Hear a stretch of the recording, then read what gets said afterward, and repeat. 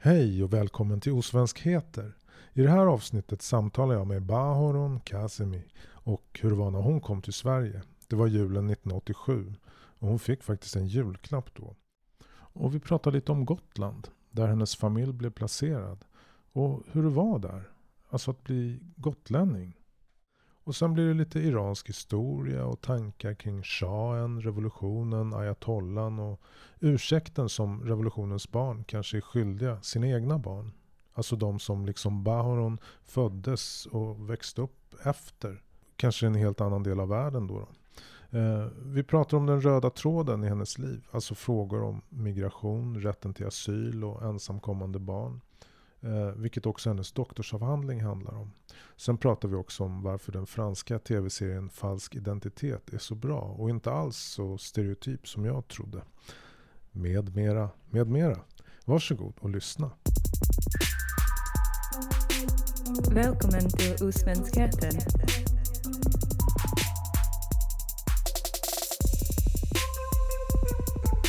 Osvenskheter.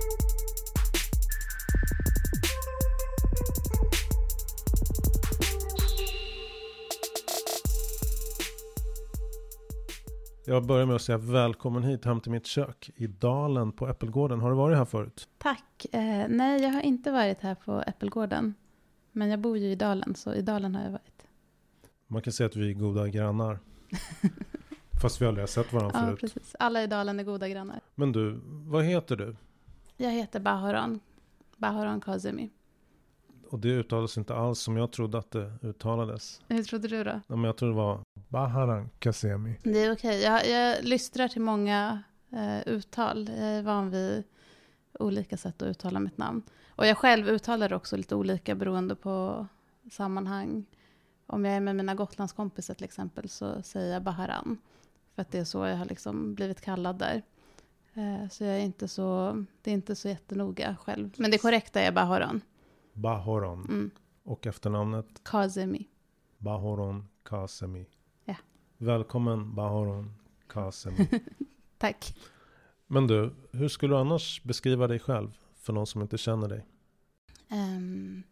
Ja, du ställer såna här existentiella frågor. Är det existentiellt? Nej, jag tänkte så här mer utseendemässigt. För Jaha, du menar så. För att vi är podd. Ja, just det. Ja, men jag är väl strax under 1,60 lång. Kvinna. Medellångt svart hår som börjar bli lite grått. Mörka ögon. Ja, så ser jag ut. Om man twistar frågan lite existentiellt då. Hur skulle du beskriva dig själv? Vem är du? Ja, precis. Vem är jag? Hur lång tid har vi? Du får ta hur lång tid du vill. Ja, nej, men jag är Bahoron. Jag bor här i Dalen med min familj. Man och 2 barn. Jag är socionom, men jobbar inte som det nu. Jag håller på att vidareutbilda mig och jobbar deltid med på ett en forskningsenhet. Jag vet ju knappt någonting om dig. Nej, precis. Jag bara, var ska jag börja liksom? Ja, nej, men så här, jag hittade en person med ditt namn knuten till Göteborgs universitet. Ja, det är jag. Vi finns ju 2 i Sverige som heter samma sak. Och båda är doktorander. Men jag är i Göteborg och hon är i Stockholm. Jag tror att hon kanske är klar nu. Okay. Men det är lite lustigt eftersom jag ändå har ett ovanligt namn. Och i Sverige extra ovanligt namn. Och sen är ni båda i den akademiska världen. Ja, precis. Och håller på att doktorera. Ja. Alltså för mig var det inte överraskande att det var du som var där vid Göteborgs universitet. Som jobbade på en avhandling om ensamkommande barn. Ja, nej, men det för mig har det löpt som en röd tråd genom livet. Med liksom frågor om migration och rätten till asyl. Och jag har jobbat med ensamkommande på olika sätt inom socialtjänsten. Och jag har också varit ideellt engagerad i andra sammanhang som har med människor som har sökt asyl eller befinner sig i Sverige utan uppehållstillstånd och så.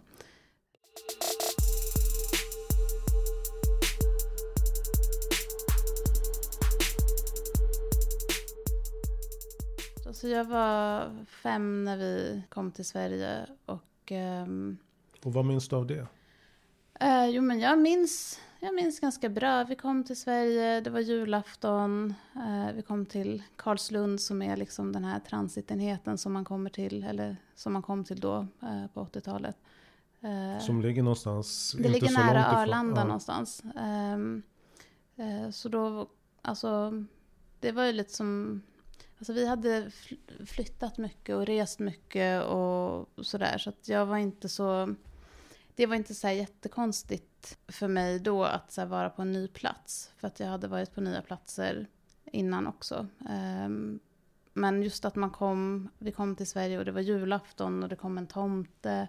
Tomten var svart, så jag trodde länge att tomten var svart.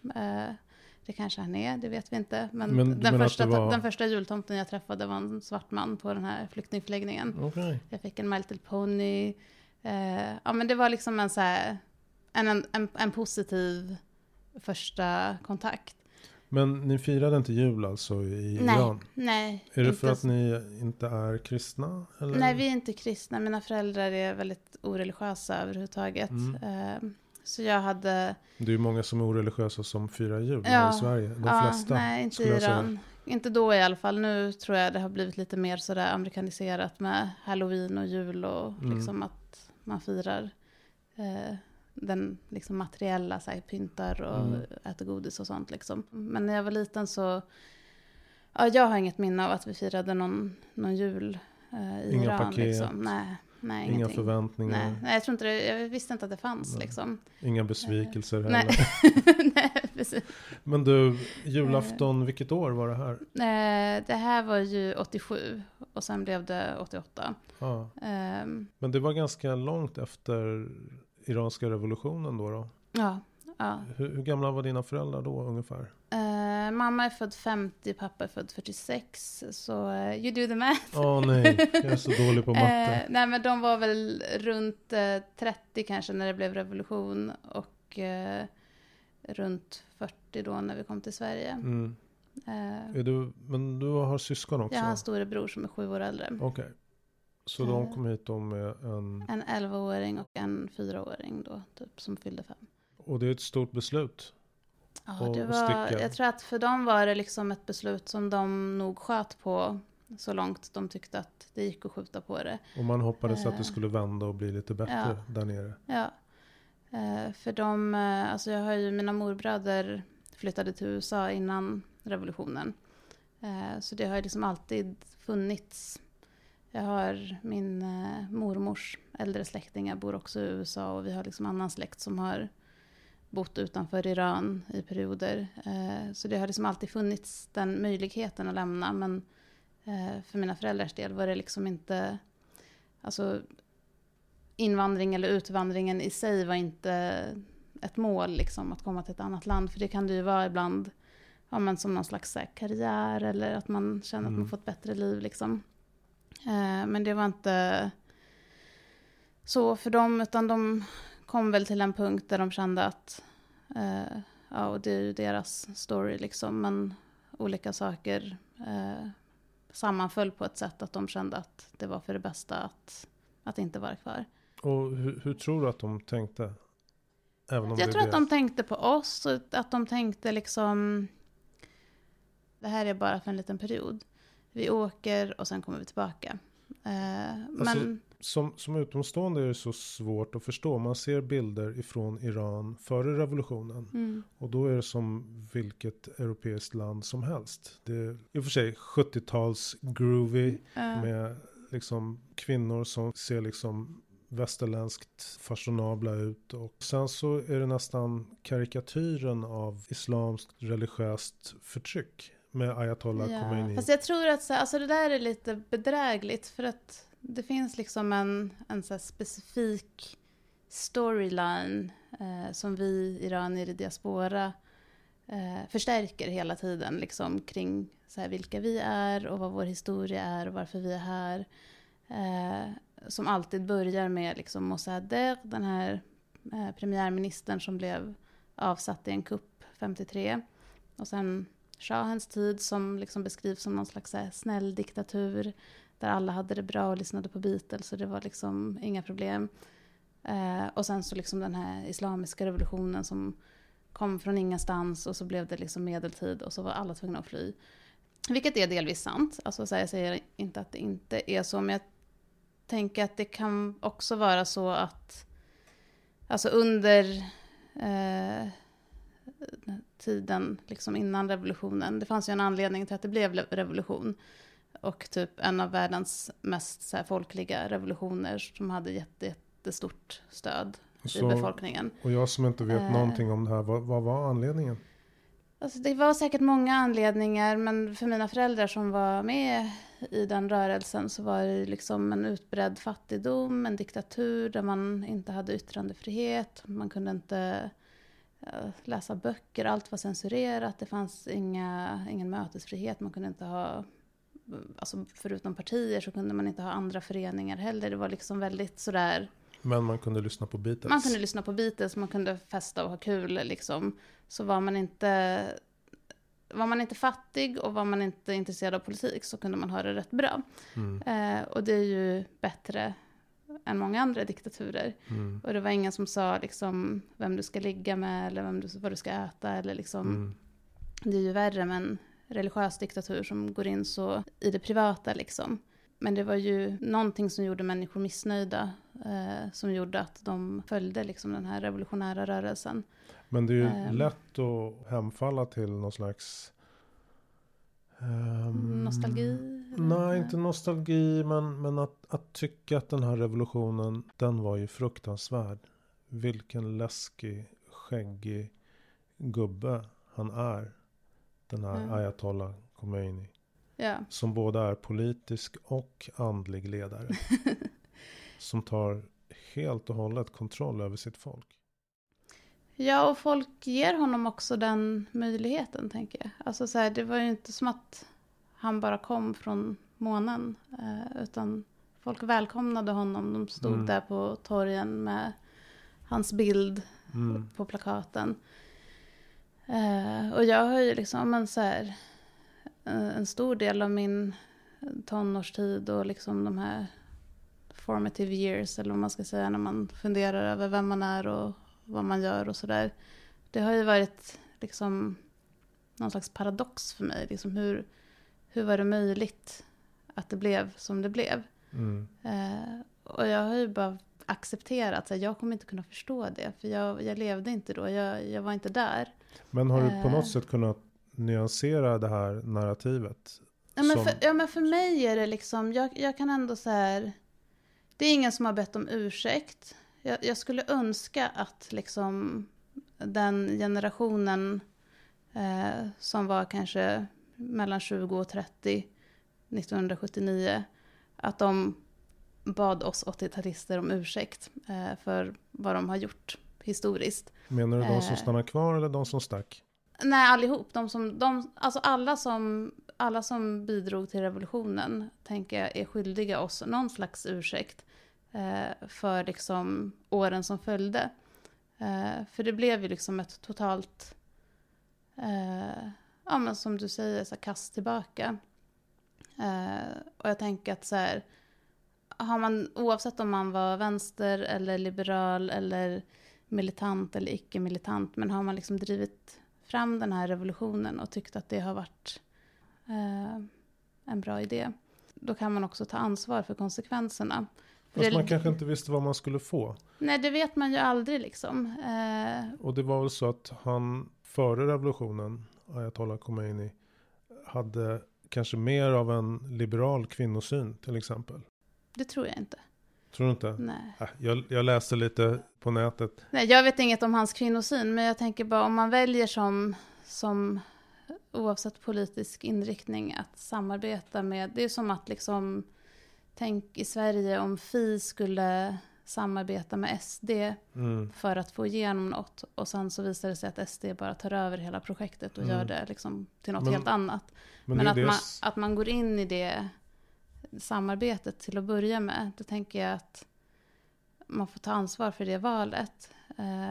Och sen, men det jag skulle säga var att så här, ingen har bett om ursäkt. Och det är okej för att så här, jag tänker att så här, historien har haft sin gång och typ nu är vi där vi är. Så jag har ändå för egen del någonstans typ förlåtit min föräldrageneration för att de ställde till det som de gjorde liksom. För att de visste inte bättre och de trodde att de gjorde något bra.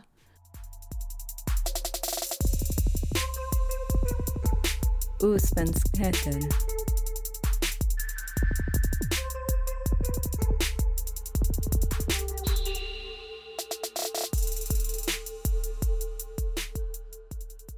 För jag var nästan på väg att fråga. Du är väl inte bitter? Nej, men jag har varit det. Jag har varit bitter.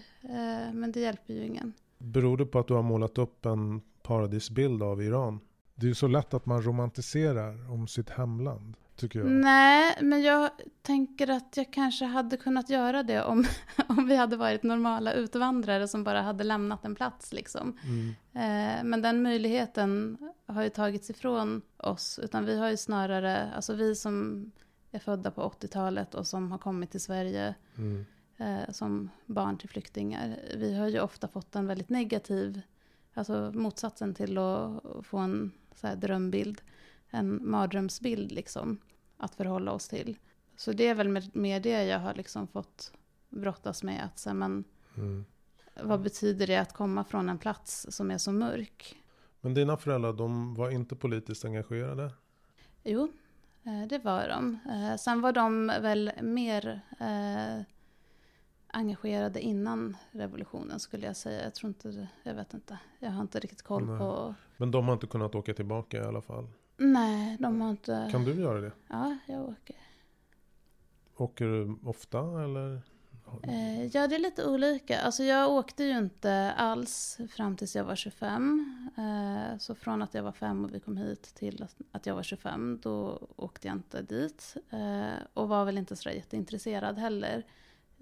Delvis på grund av den här liksom mörka, farliga bilden som jag hade av hur det skulle vara. Men sen hände en del olika händelser som gjorde att jag började känna att jag ville åka och se liksom själv. Så då gjorde jag det. Alltså du? Alltså privat, hemma eller där nere eller? Vad som hände? Ja. Alltså det var många olika saker som hände. Dels så hände det att jag flyttade hemifrån från Gotland där jag inte träffade andra iranier till Malmö där jag träffade massa iranier som åkte hela tiden. Och jag bara, men är inte det är väl livsfarligt där? Det är väl liksom bara så här folk som blir halshuggna hela tiden liksom. Och de bara, vad snackar du om liksom? Det var din bild av Iran? Ja, men lite så liksom. Nu överdriver jag, men lite sådär. Så dels var det att jag träffade liksom andra människor som hade andra erfarenheter och började ifrågasätta liksom min egen sanning då liksom. Men sen också min morfar gick bort när jag var typ där i 20-årsåldern och vi åkte inte ner för att vi kunde inte åka ner liksom. Och det var väldigt svårt för mig för att jag har alltid stått mina morföräldrar väldigt nära och det var liksom det var tungt.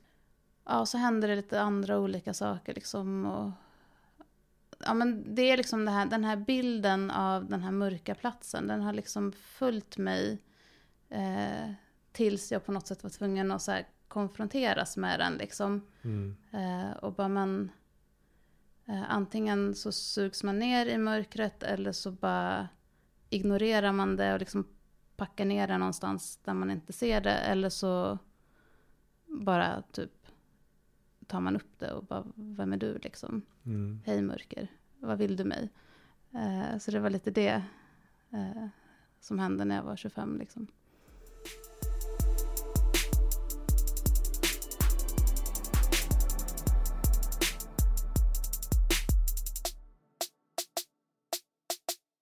Osvenskheten.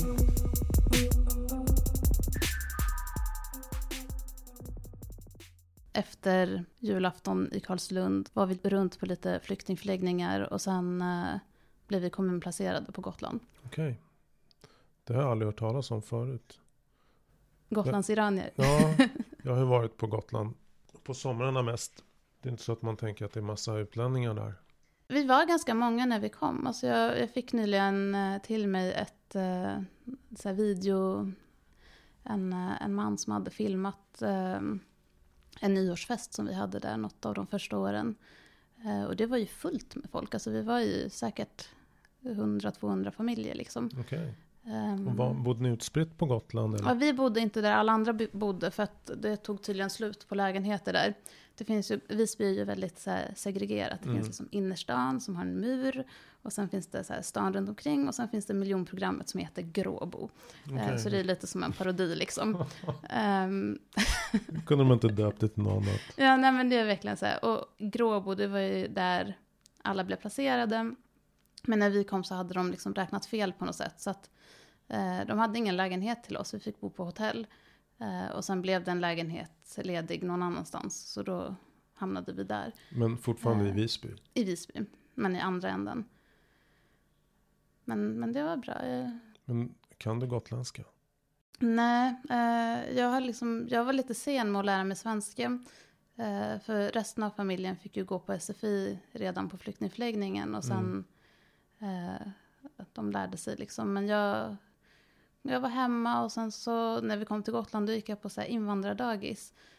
Som var för alla oss nyanlända barn. Och vi hade personal som kunde våra språk. Så då behövde man inte lära sig svenska. Det var jättebra. Så jag var väl typ 6,5 eller något sånt. När jag började på svensk dagis. Och så kunde jag ingen svenska. Och sen började jag skolan. Och då hade jag lärare som inte pratade gotländska. Och sen mina kompisar, det var de som inte heller hade föräldrar som var från Gotland. Så de andra så här, invandrarna som var från typ Stockholm eller Tornedalen eller var deras föräldrar nu kom ifrån. Så vi på något sätt fann varandra och då blev det liksom... Men menar du att det fanns dagiskompisar från Tornedalen? Du vet att det är en inhemsk svensk minoritet? Ja, min kompis Anna-Marias föräldrar var därifrån. Och så, ja men det var liksom ganska... Det blev så. Kan man kalla det för att du blev varsamt integrerad i det svenska förskolan? Jag blev jättebra integrerad. Jag är jättenöjd med... Jag hade liksom... Först det här invandrardagiset var jättebra. Och sen hade jag liksom en man som kom till det svenska dagiset som kunde persiska. Som... Alltså jag kallade ju honom Aramualem, herr lärare. Jag vet inte riktigt vad hans liksom, funktion var. Om han var en tolk eller liksom vad han... Men han kom typ 2 gånger i veckan och hängde med mig. Så att någon förstod mig liksom. Och då var du den enda persiska... Ja, det fanns ett annat barn hon var jätteliten. Så jag tror inte hon kunde prata än.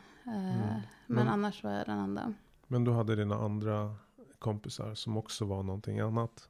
Ja, precis.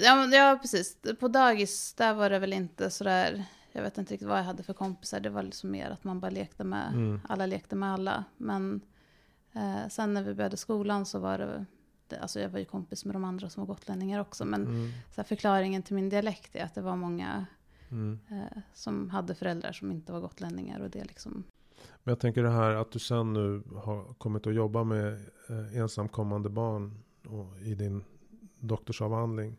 Det verkar ju inte vara så att du gör upp med gamla barndomstrauman. Nej, det var ju inte speciellt traumatiskt så liksom. Men det har ju ändå varit... Jag har ju ändå alltid varit intresserad av liksom frågor om migration och flykt. Och liksom snöade in på så här andra världskriget när jag gick på mellanstadiet. Och höll på och läste om så här barn som kom till Göteborg eller vart de nu kom till. Och liksom... Alltså någon slags så här spegling i andra migrationserfarenheter har jag ändå hållit på med liksom. Men det var alltså jämfört med hur det har varit för många andra familjer så var vi ändå ganska förskonade från alltså varken vi bodde i Teheran när vi bodde i Iran och när det blev bombanfall och sånt så åkte vi ofta till en annan stad för de talade ofta om det på radion innan det hände liksom. Så att jag har inte så här jättetydliga krigsminnen och vår flykt var ganska så här odramatisk. Vi flög flygplan, vi kom till förläggning med snälla människor liksom. Och vi var tillsammans hela tiden. Det var också alltså att vi blev inte splittrade någonstans. Som, ja, men så här, det var en sorg för mig att lämna min mormor och morfar. Att växa upp utan släkt och kusiner och det här liksom sammanhanget. Så att det är väl mer det att jag har liksom velat i mitt arbete liksom hjälpa andra som kommer att få en bra start och hitta liksom sina sätt att så här komma hem, liksom bygga hem. Osvenskheter.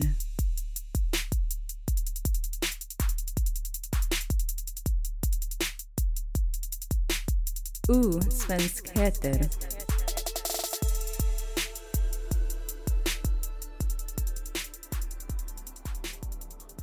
Men Gotland är ju ett av de mest svenska landskapen. Ja, alltså folk blir väldigt vänligt inställda till mig om jag säger att jag är uppvuxen på Gotland. Mm. Det är ju som så här nyckeln till alla svenskars hjärta på något sätt. Det är jätteintressant. Man bara ser så här ansiktet förändras liksom. Mm. Men ja, Gotland är väldigt svenskt och väldigt osvenskt också. Det beror på vad man tycker är svenskt liksom. Men det är väldigt annorlunda än Stockholm. Ja, men vad är det som är svenskt för dig då? Om man nu pratar om... Ja, bra fråga. Nej, men för mig...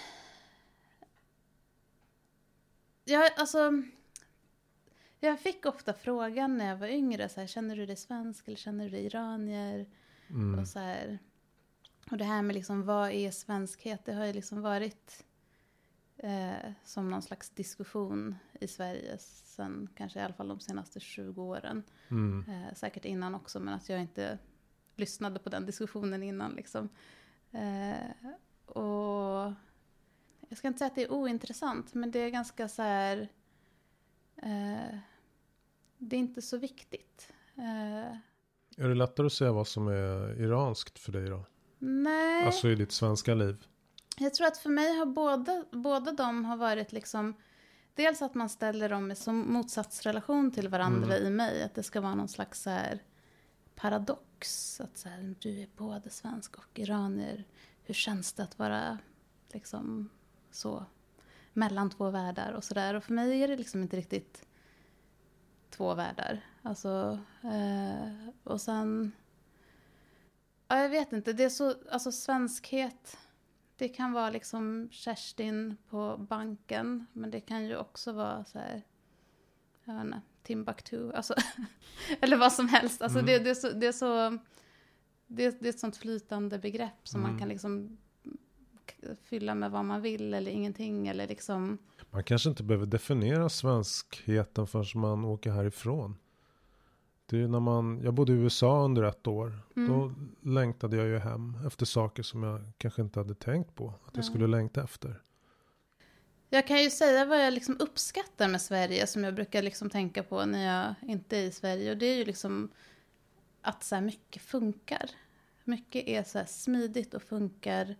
Och man vet vad man har att förvänta sig. Man behöver inte typ så här bli överraskad när man går till doktorn. Eller när man kanske när man har med Försäkringskassan att göra. Det är lite som en så här Mellanösternmyndighet. Men alltså att det är liksom mycket som är så här på sin plats. Och det funkar, och det har funkat länge. Liksom. Man har så här institutioner som har liksom rutiner och system och så här planer för allt och så liksom. Och det tror jag många svenskar inte fattar. Att vi är uppvuxna med att det byråkratiska har blivit så smidigt. Att vi kan ta en kölapp och sen så blir det vår tur. Efter att vi har suttit och vilat på soffan. Ja. Eller att vi kan ringa och så frågar den automatiska irriterande telefonsvararen: vill du bli uppringd? Och så trycker man 1 och så blir man uppringd. Ja, men det är väldigt mycket som funkar väldigt smidigt. Liksom bara så här, man skaffar pass, det tar 2 dagar. Alltså det är liksom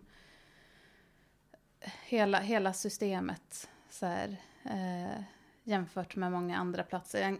En av mina bästa vänner flyttade till Spanien och bodde där i flera år. Och missade liksom hela den här digitaliseringen. Och så kom hon tillbaka och bara så här, shit, bank-id, det är liksom världens bästa uppfinning.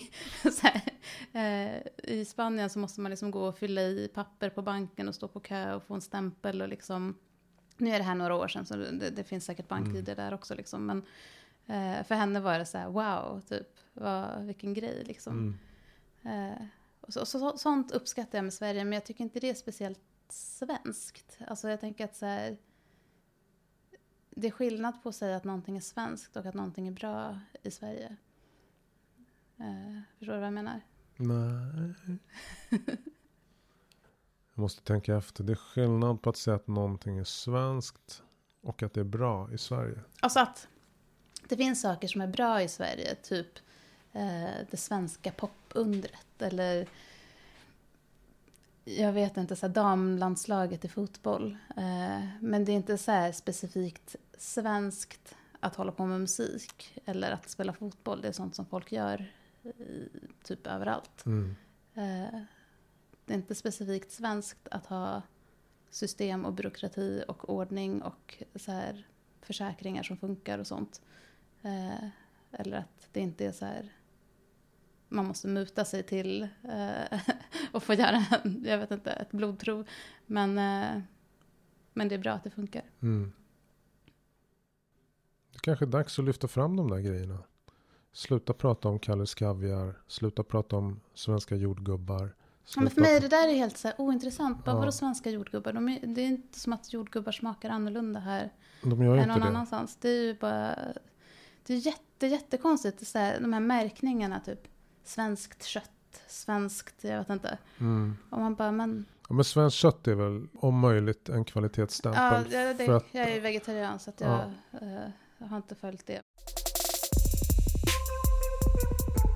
Osvenskheter.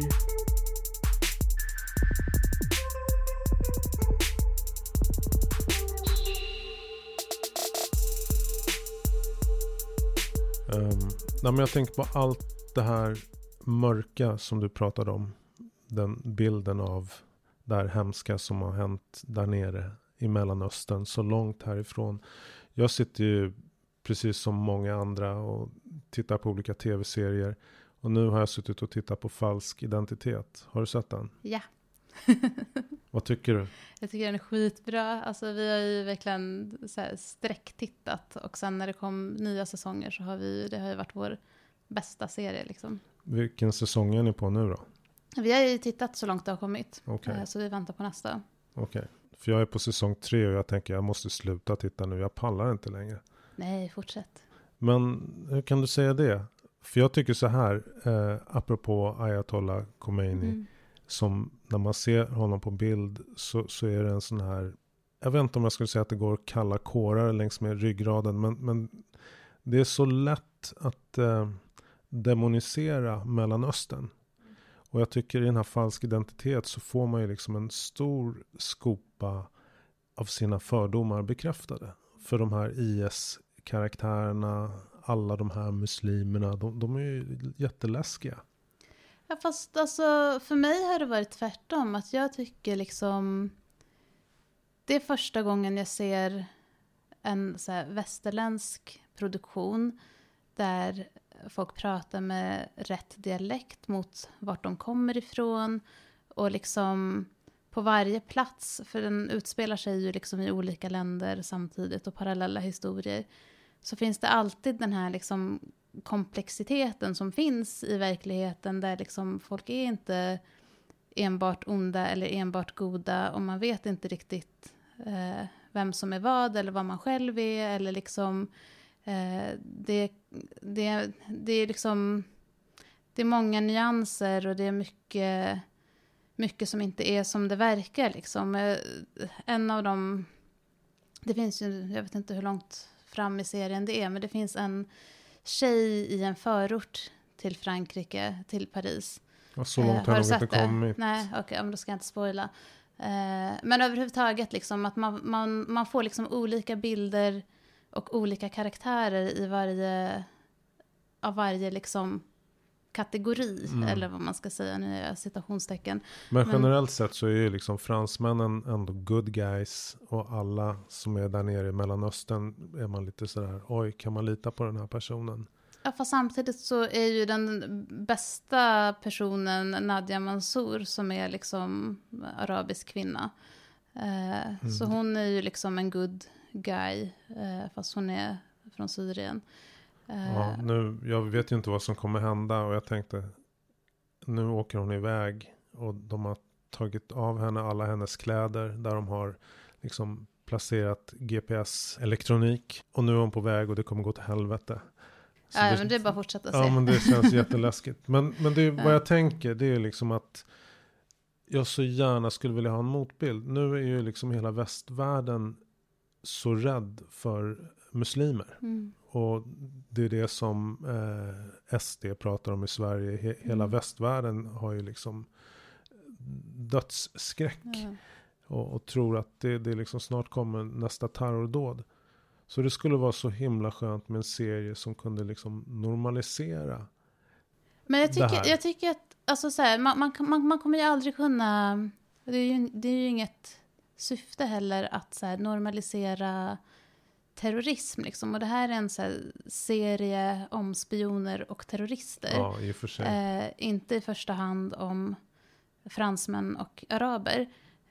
Men i det liksom fiction-sammanhanget som det är och med den liksom, med de premisserna så tycker jag ändå att de så här gör ett hyfsat okej jobb med att lyfta fram nyanserna och att så här, ja, men karaktärerna är liksom motsägelsefulla och ibland gör de liksom saker som man själv tycker som det där var dumt. Eller... Okay. Ja, jag hoppas inte Nadja blir halshuggen eller misshandlad eller skändad eller jag tycker det är så obehagligt. Ja, men också verkligheten är ju obehaglig. Alltså jag tänker att det är en del av verkligheten och man kan liksom inte... Sen vet jag inte, så måste man göra jättemycket filmer om IS. Var man tvungen att göra jättemånga filmer om elaka ryssar under kalla kriget. Det finns ju någon slags politik i det liksom. Vilka man väljer som sina skurkar och sina hjältar. Men det är ju liksom... Ja, jag vet inte, en vacker dag kanske det kommer en tv-serie som bara består av superschyssta, roliga, alltså Seinfeld fast de är muslimer allihopa. Ja, men det finns säkert redan. Alltså jag har inte letat. Ja, men det som finns alla säkert. Svenskar älskar och ser fram emot och bingea. Ja. Ja, men jag får fortsätta kolla då. Ja, alltså jag kan säga att så här, när jag pluggade i Frankrike så var det som en så här aha-upplevelse. För där fanns det här var ju typ 2002.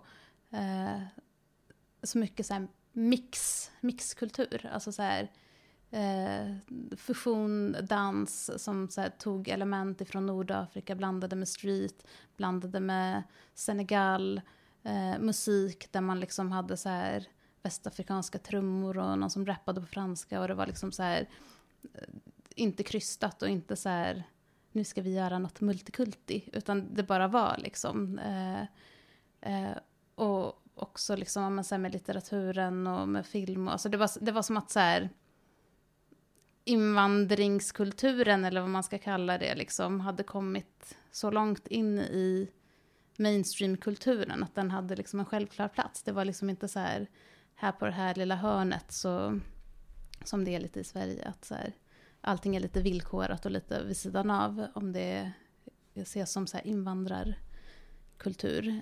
Och jag tänker att det kanske är det som kommer hända de kommande 10-20 åren om det vill sig väl liksom att de här elementen och berättelserna och karaktärerna blir mer självklara i så här mainstream serier eller böcker liksom att nästa generations Rederiet där har vi liksom lite mer mångfald helt enkelt, lite olika karaktärer, olika öden. Det känns ju som att det skulle vara ganska lätt gjort liksom. Låt oss hoppas det. Ja.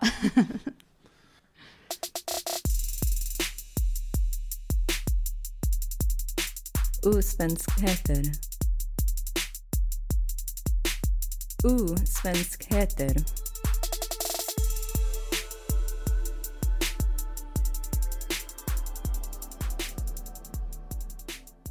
Jag har fått intryck av att du är politiskt engagerad, stämmer det?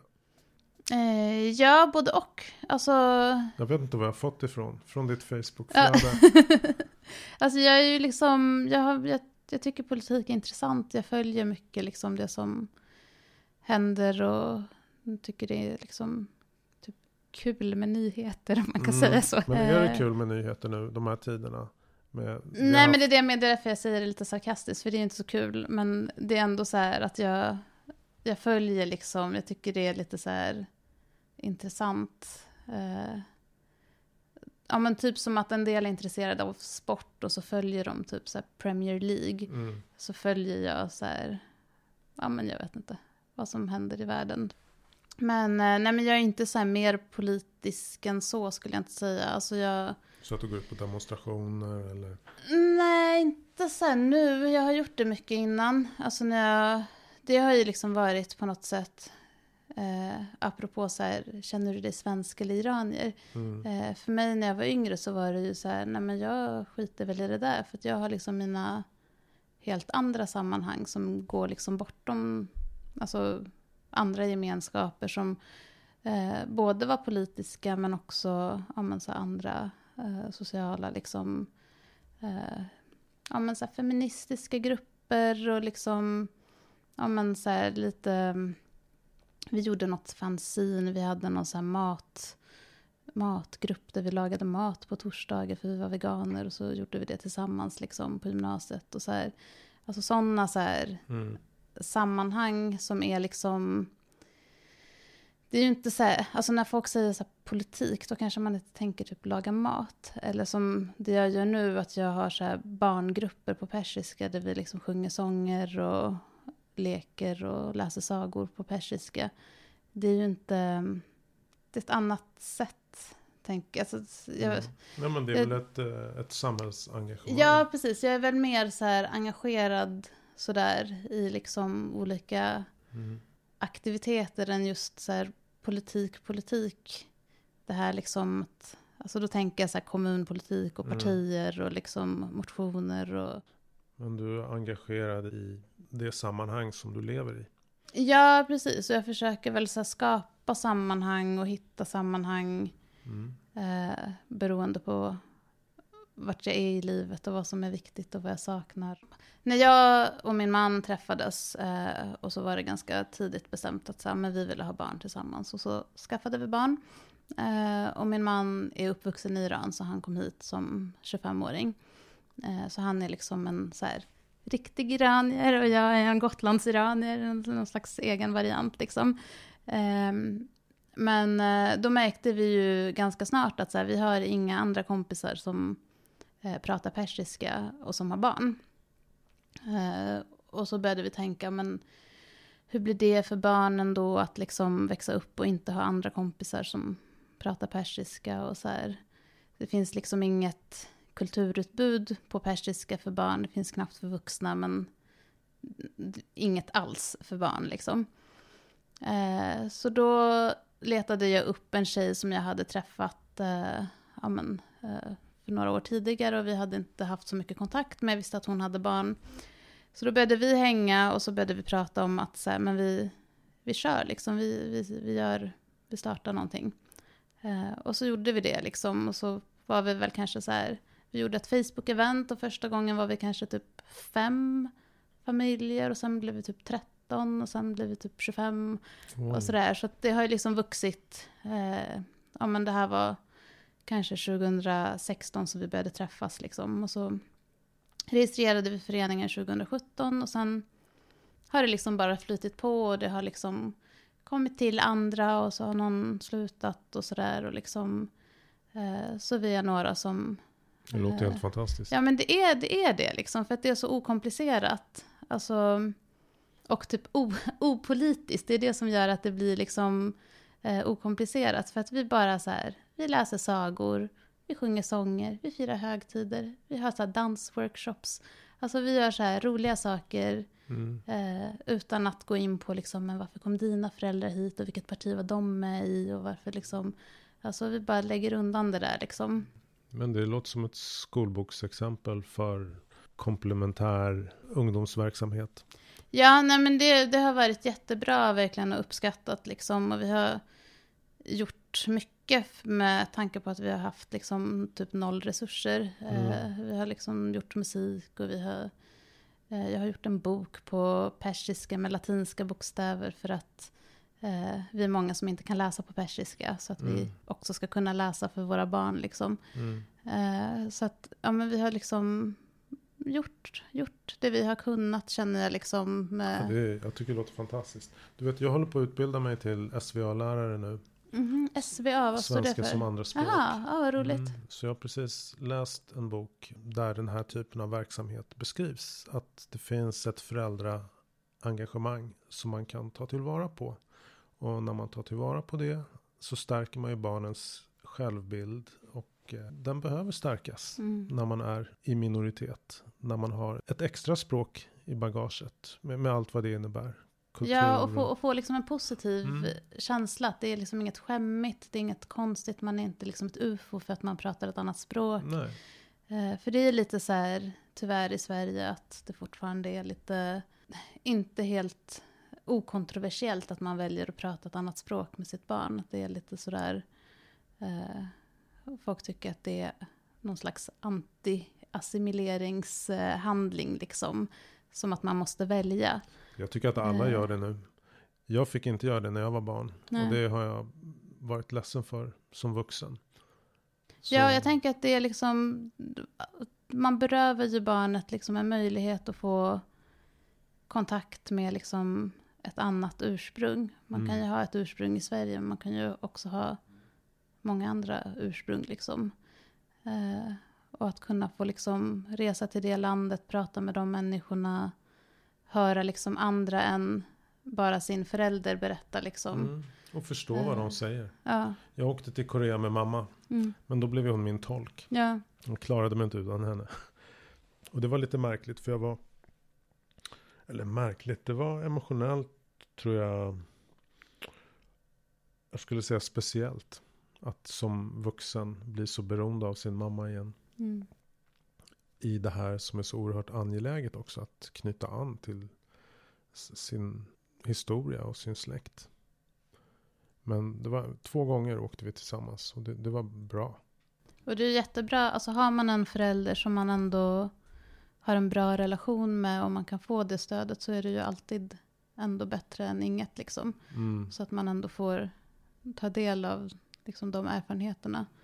Jag har ju också, alltså jag är ju typ kan läsa som en så här 8-åring på persiska. Kan inte skriva överhuvudtaget. Jag stavar fel till mitt eget namn liksom.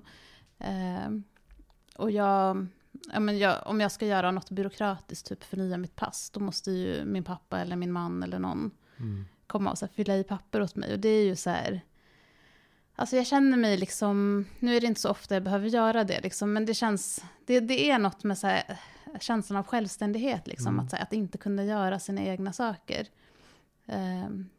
som inte känns bra.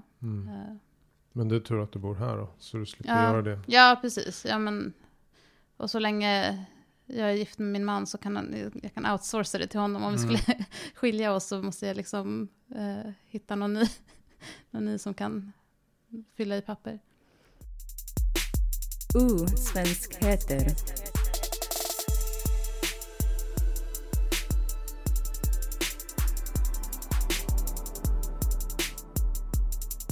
Men du, om vi skulle försöka runda av lite då. För du måste ju gå till dagis och hämta snart. Yes. Jag brukar prata om nationalsången. Den svenska nationalsången. Kan du den? Jag tror det. Det var ju liksom, när jag gick i skolan så sjöng man ju inte den. Nej. Vi sjöng den kanske på lågstadiet. Men sen var det ju mycket... Alltså de enda som sjöng nationalsången, det var ju så här nazisterna som stod och heilade utanför Alis kiosk. Det var ju liksom 90-tal, det var inte... Nej, vi sjöng inte nationalsången i skolan, så den vet jag inte riktigt om den sitter. Men däremot så här, salmer kan jag ganska många. Okej, vilka kan du? Jag vet inte, men så här, de bara dyker upp ibland. Så här, bered en väg åt herran. Alltså jag vet inte vad de heter liksom. Men... Nej, bered en väg för herran. Är det för herran, ja så kanske det heter. Bered en väg för herran. Anledningen till att jag säger det är att jag var på ett bröllop i somras. Och då var det liksom psalmsjungning. Och jag hade glömt att ta psalmboken när vi gick in. Och så blev jag så här, men shit, jag kan ju de här. varför kan jag de här? Liksom, när har vi sjungit psalmer? För det är inget jag minns liksom att jag speciellt mycket har ägnat mig åt. Nej. Men tydligen så kunde jag dem ändå. Du är musikalisk. Nej, det skulle jag inte säga. Men du är bra på att plugga. Ja, men du fastnar kanske på det. Ja, psalmerna fastnar. De är liksom ganska enkla kanske. Vi måste kolla Bered en väg för Herren. Jag kan... Guds godhetsrikedom Just kanske, det. något sånt där. Ska vi se. Bered en väg för Herren. Just det. Bered en väg för Herren. Berg sjunken djupstående. Just det. Han kommer. Han som fjärran. Ska vi sjunga den Nej. tillsammans? Jo, men kom igen. Nej. Bered en väg för Herran, berg sjunken djupstån upp. Han kommer, han som fjärran, var sedd av fädrens hopp. Sen kommer det här. Rättfärdig. Ja, just det. Det är så högt så ingen kan sjunga. Rättfärdighetens furste, av Davids hus den störste, välsignad vare han, som kom i Herrens namn.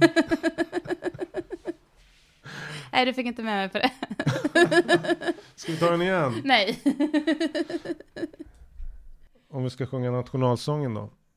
Den kan Nej. inte jag. Men vad jag brukar fråga. Är det så du tänker? För nationalsången slutar ju. Ja, jag vill leva, jag vill dö i Norden. Alltså jag har inget problem med den strofen. Men jag bara gillar inte så här nationalistsymboler överhuvudtaget. Nej. Alltså så här flaggor. Ja, men det är så här. Mm. Det väcker liksom ingen varm känsla hos mig. Tänk att det kan vara så olika. Jag pratade med George Barjavno som är assyrier. Mhm. Och de har ju varit förföljda nere i Mm. Turkiet som kristen minoritet. Och på ett hårt sätt bespottade och slagna. Och, när de kom till Sverige så såg de svenska flaggan med sitt kors. Ja, precis. Och kände de... en trygghet och tillit i det. Ja, nej, jag vet inte. Jag har däremot den gotländska flaggan på vår cykelvagn. Med den här bocken. Ja, precis. Den tycker jag känns lite snäll. Men annars så här, nationsflaggor, alltså vare sig den iranska, den nya, den gamla, den svenska, den amerikanska, den brittiska. Alltså jag tycker alla är så här, det är så här ful politik för mig. Det är liksom regeringar och makt och... Är det så här geografin som ska vara det vi förenas kring? Är det det som är liksom ska vara vår flagga? Ska vi inte ha något lite Fast det var, ja. roligare liksom? Jag tror jag var nyfiken på om du kan tänka dig att bo resten av ditt liv i Sverige. Eller om du planerar att... Jag har planerat att flytta till Kanada. Vi fyllde i alla papper och var på väg liksom. Och betalade språktesterna och liksom... åkte dit och rekade och så. Sen ångrade vi oss. Varför? Så, för att vi fick ett till barn under den här processen som var väldigt lång. Och sen kändes det som att det blev för stort projekt att emigrera med 2 små barn och typ komma till ett nytt land. Vi skulle till Montreal också som är fransktalande. Och ja, men så bra är inte min franska att jag skulle bara känna mig liksom 100. Så att det bara kändes som att det blev för svårt och vi skippade det. Men när barnen är stora så tänker jag att jag gärna skulle... Jag har rest mycket innan och bott på olika ställen. Jag tycker det är liksom... Har du varit i Kanada då eller? Jag har inte bott i Kanada. Vi åkte bara dit i det här liksom sammanhanget och skulle så här kolla... Min man ville att vi skulle till Toronto. Jag ville att vi skulle till Montreal. Så vi skulle så här kolla båda städerna. Vilken vi fick bäst känsla för. Men är ni så fria så att ni kan ta med era yrken dit? Eller? Ja, delvis. Alltså, det är ju lite vad man gör det till. Men som socialarbetare så är man ju både fri och inte. Liksom. Det är ju framförallt att i Sverige så har man ju liksom... en tryggare arbetsmarknad för att det är så institutionaliserat. Man jobbar liksom på socialtjänsten och myndigheter och så. Liksom, medans i många andra länder så är det den biten av arbetsmarknaden mycket mindre. Och så är det mycket mer på olika organisationer som då har en sämre budget. Och då kanske man jobbar lite så här semi-ideellt och får en lön som liksom inte motsvarar att jobba i Sverige. Men är din man också socionom? Nej, han jobbar han är reporter, journalist. Så att det är ju också lite sådär. Man kan ta med sig det, men man jobbar mycket med språket. Det är svårt att göra på ett annat språk och sådär. Så att, men vi la ner det i alla fall, så att det är liksom... Eller pausa det. Ja, eller pausade det. Och sen insåg vi att det är ganska mycket kallare i Kanada på vintern, och det var ju också ett minus. Nej, men jag tycker om att komma till nya platser och liksom få så här utforska nya sammanhang, lära sig nya språk, träffa nya människor. Jag tycker om, och liksom, det är ju det bästa privilegiet man har som svensk, att man har det svenska passet, man kan liksom ta sig in på olika platser. Så att det vet man ju inte hur det blir med så här klimatfrågan om 20 år när mina barn är vuxna, men jag hoppas att man fortfarande kan resa lite då liksom, och så. Ja. Nu ska jag säga tack Baharon Kazemi för att du kom hit till mitt kök. Tack för att du bjöd in mig. Uttalade jag det rätt nu? Jag tror du säger för mycket å. Du säger liksom Baharon. Baharon. Baharon. Tack Baharon Kazemi för att du kom hem till mitt kök och Bra. pratade. Nu fick du till det. Tack för att du bjöd in mig.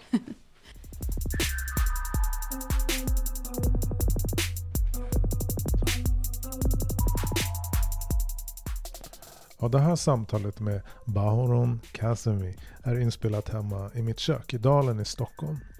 Fler program är på gång och snacket går vidare med svenskar som är mer än bara svenskar. Förmodligen kommer vi snacka om och beröra saker som ursprung, historia, identitet, svenskhet och olika former av tillhörighet. Vill du komma i kontakt med mig och kanske dela din berättelse och dina erfarenheter? Skriv då till hej@osvenskheter.se. Osvenskheter. Och du, kom ihåg en sak. Kärleken är ju alltid starkare än hatet. Så är det bara.